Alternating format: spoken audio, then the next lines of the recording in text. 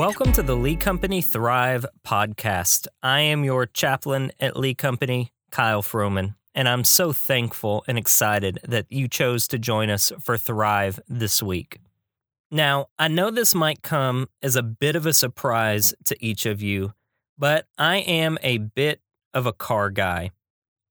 If you ever had the opportunity to meet my mom, one of the things you're likely to hear from her is that you would have never found me holding rattles as a baby. Rather, I was always holding on to Hot Wheels. There's a lot of forbidden old family videos out there in circulation. I'd reckon to say my brother is holding most of them hostage. And they're forbidden because I was a total dork up until, I still am a bit of a dork. But in one of those videos, you see a very young Kyle. I was probably 6 or 7 years old, and it was back when we were living in St. Louis, Missouri. And I walk up to a table in the video stating, I gotta empty my pockets. I kept stating it over and over. I gotta empty my pockets. I gotta empty my pockets. And as I repeated this mantra, I unloaded a plethora of cars from my pant pockets. Keep in mind, these were small pants. A 6 or 7-year-old doesn't have that big of a pocket.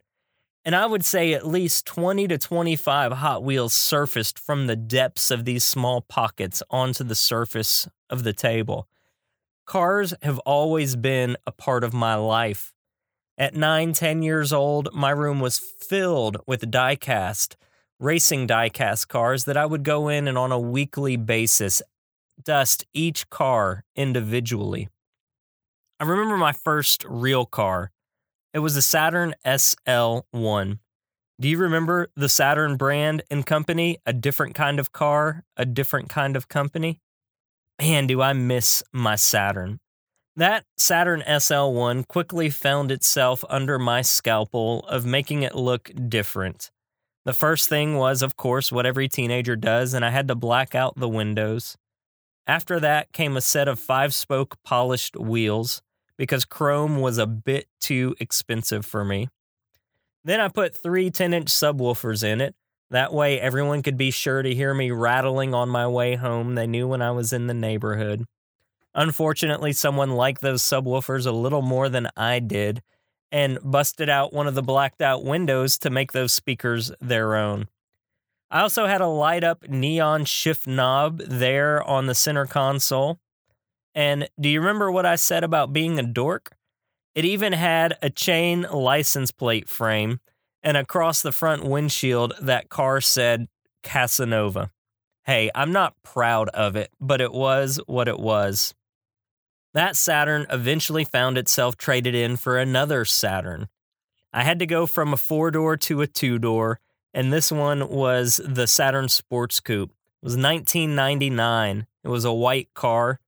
I had it lowered and put racing stripes on it and bought a body kit. Of course, the exhaust was louder than it should be for a 4-cylinder car. It sounded more like a weed eater than a car. Had its fancy wheels and, it looked a bit like it stepped out of the Fast and Furious. And I kind of drove it that way at times. The Saturn was eventually traded for a Celica GT. That blue Celica GT was one of my favorite cars that I owned as a teenager. It was my first kind of sports car. Saturn was sporty, but it wasn't a sports car. The Celica GT had an untimely death on Lewisburg Pike as it was rear-ended by an F-150 going 60 miles an hour. So after the Celica GT came a Cavalier Z24. A few other cars made its way into the mix throughout my life. A Saturn S200, which is, I don't know what I was thinking on that one. That got traded for a Chevy HHR. And now we have a swagger wagon, a Toyota Sienna. But parked alongside the family cars were some other cars that were kind of my toys. One was a 97 BMW that someone in the family was gracious enough to gift me with. And then most recently was a Hyundai Veloster Turbo. I even had a 1977 Monte Carlo for a while.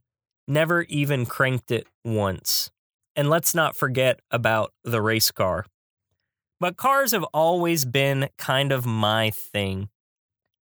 Heading into the first of the year, there was a bit of a changing of the guard in the garage again, and I found myself with a pick-em-up truck, and I absolutely love it.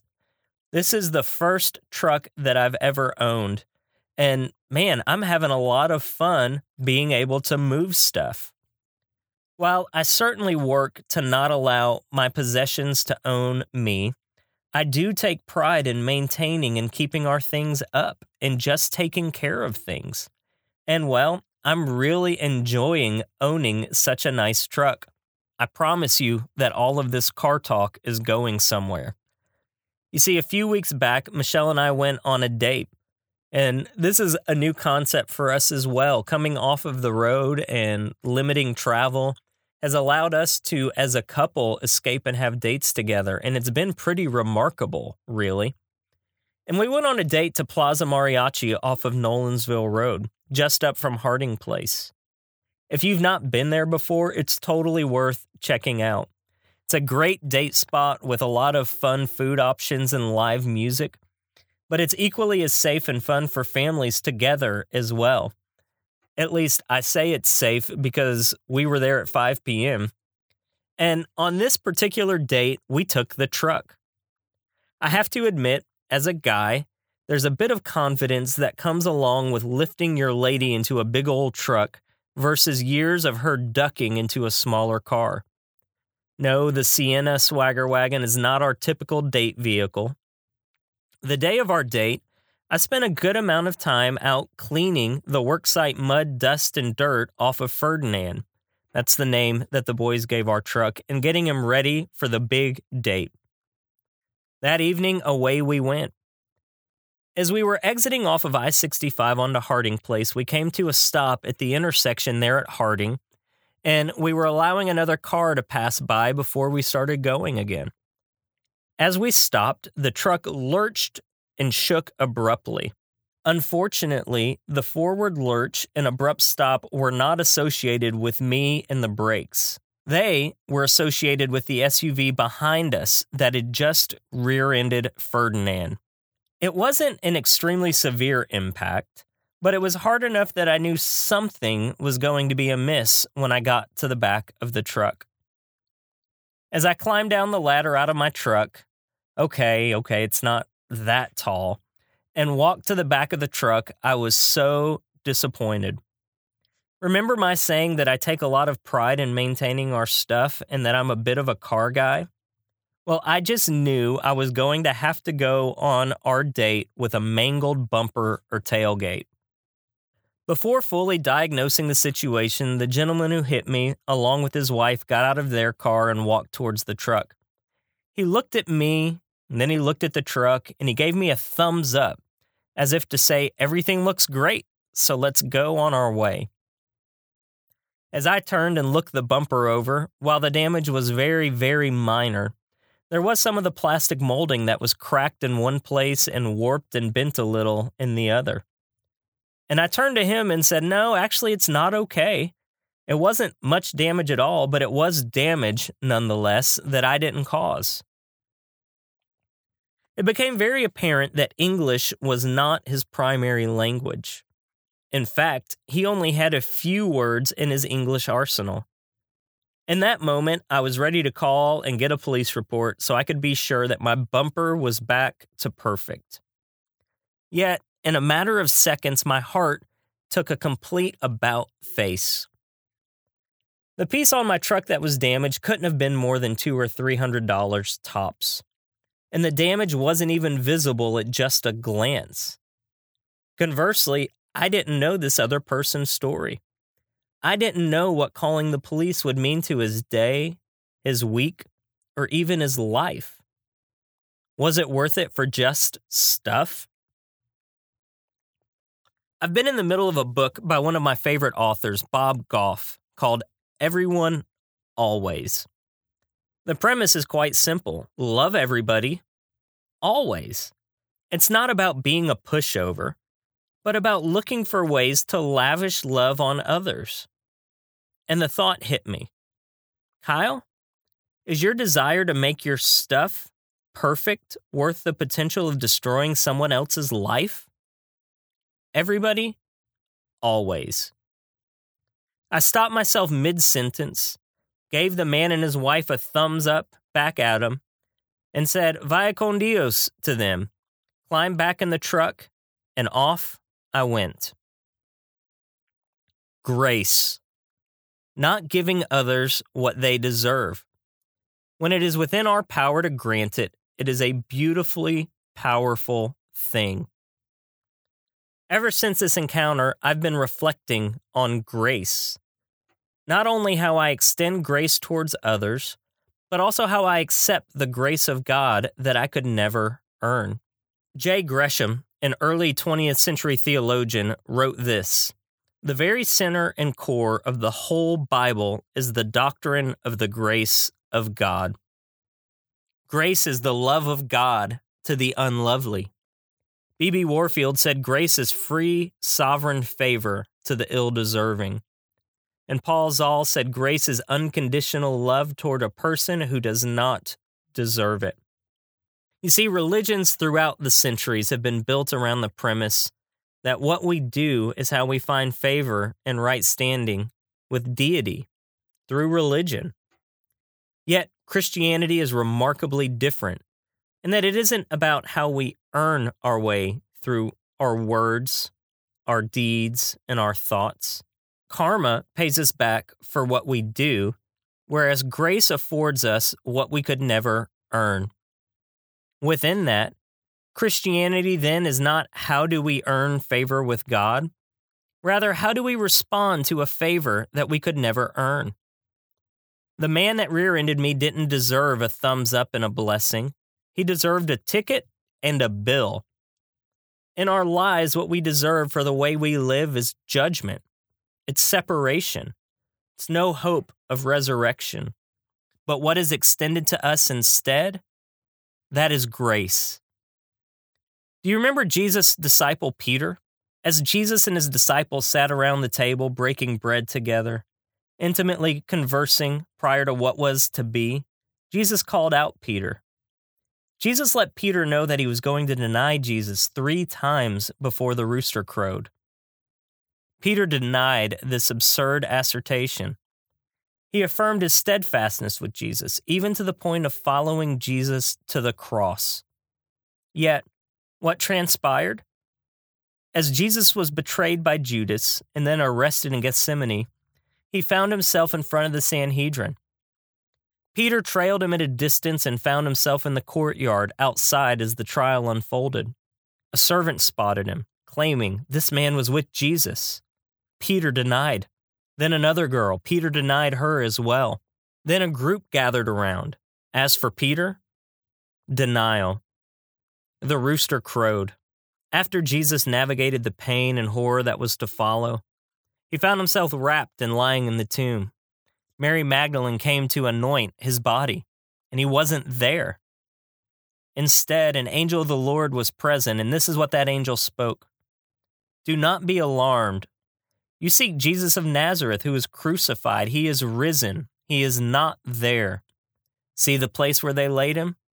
But go, tell his disciples and Peter that he is going before you into Galilee. There you will see him, as he said to you."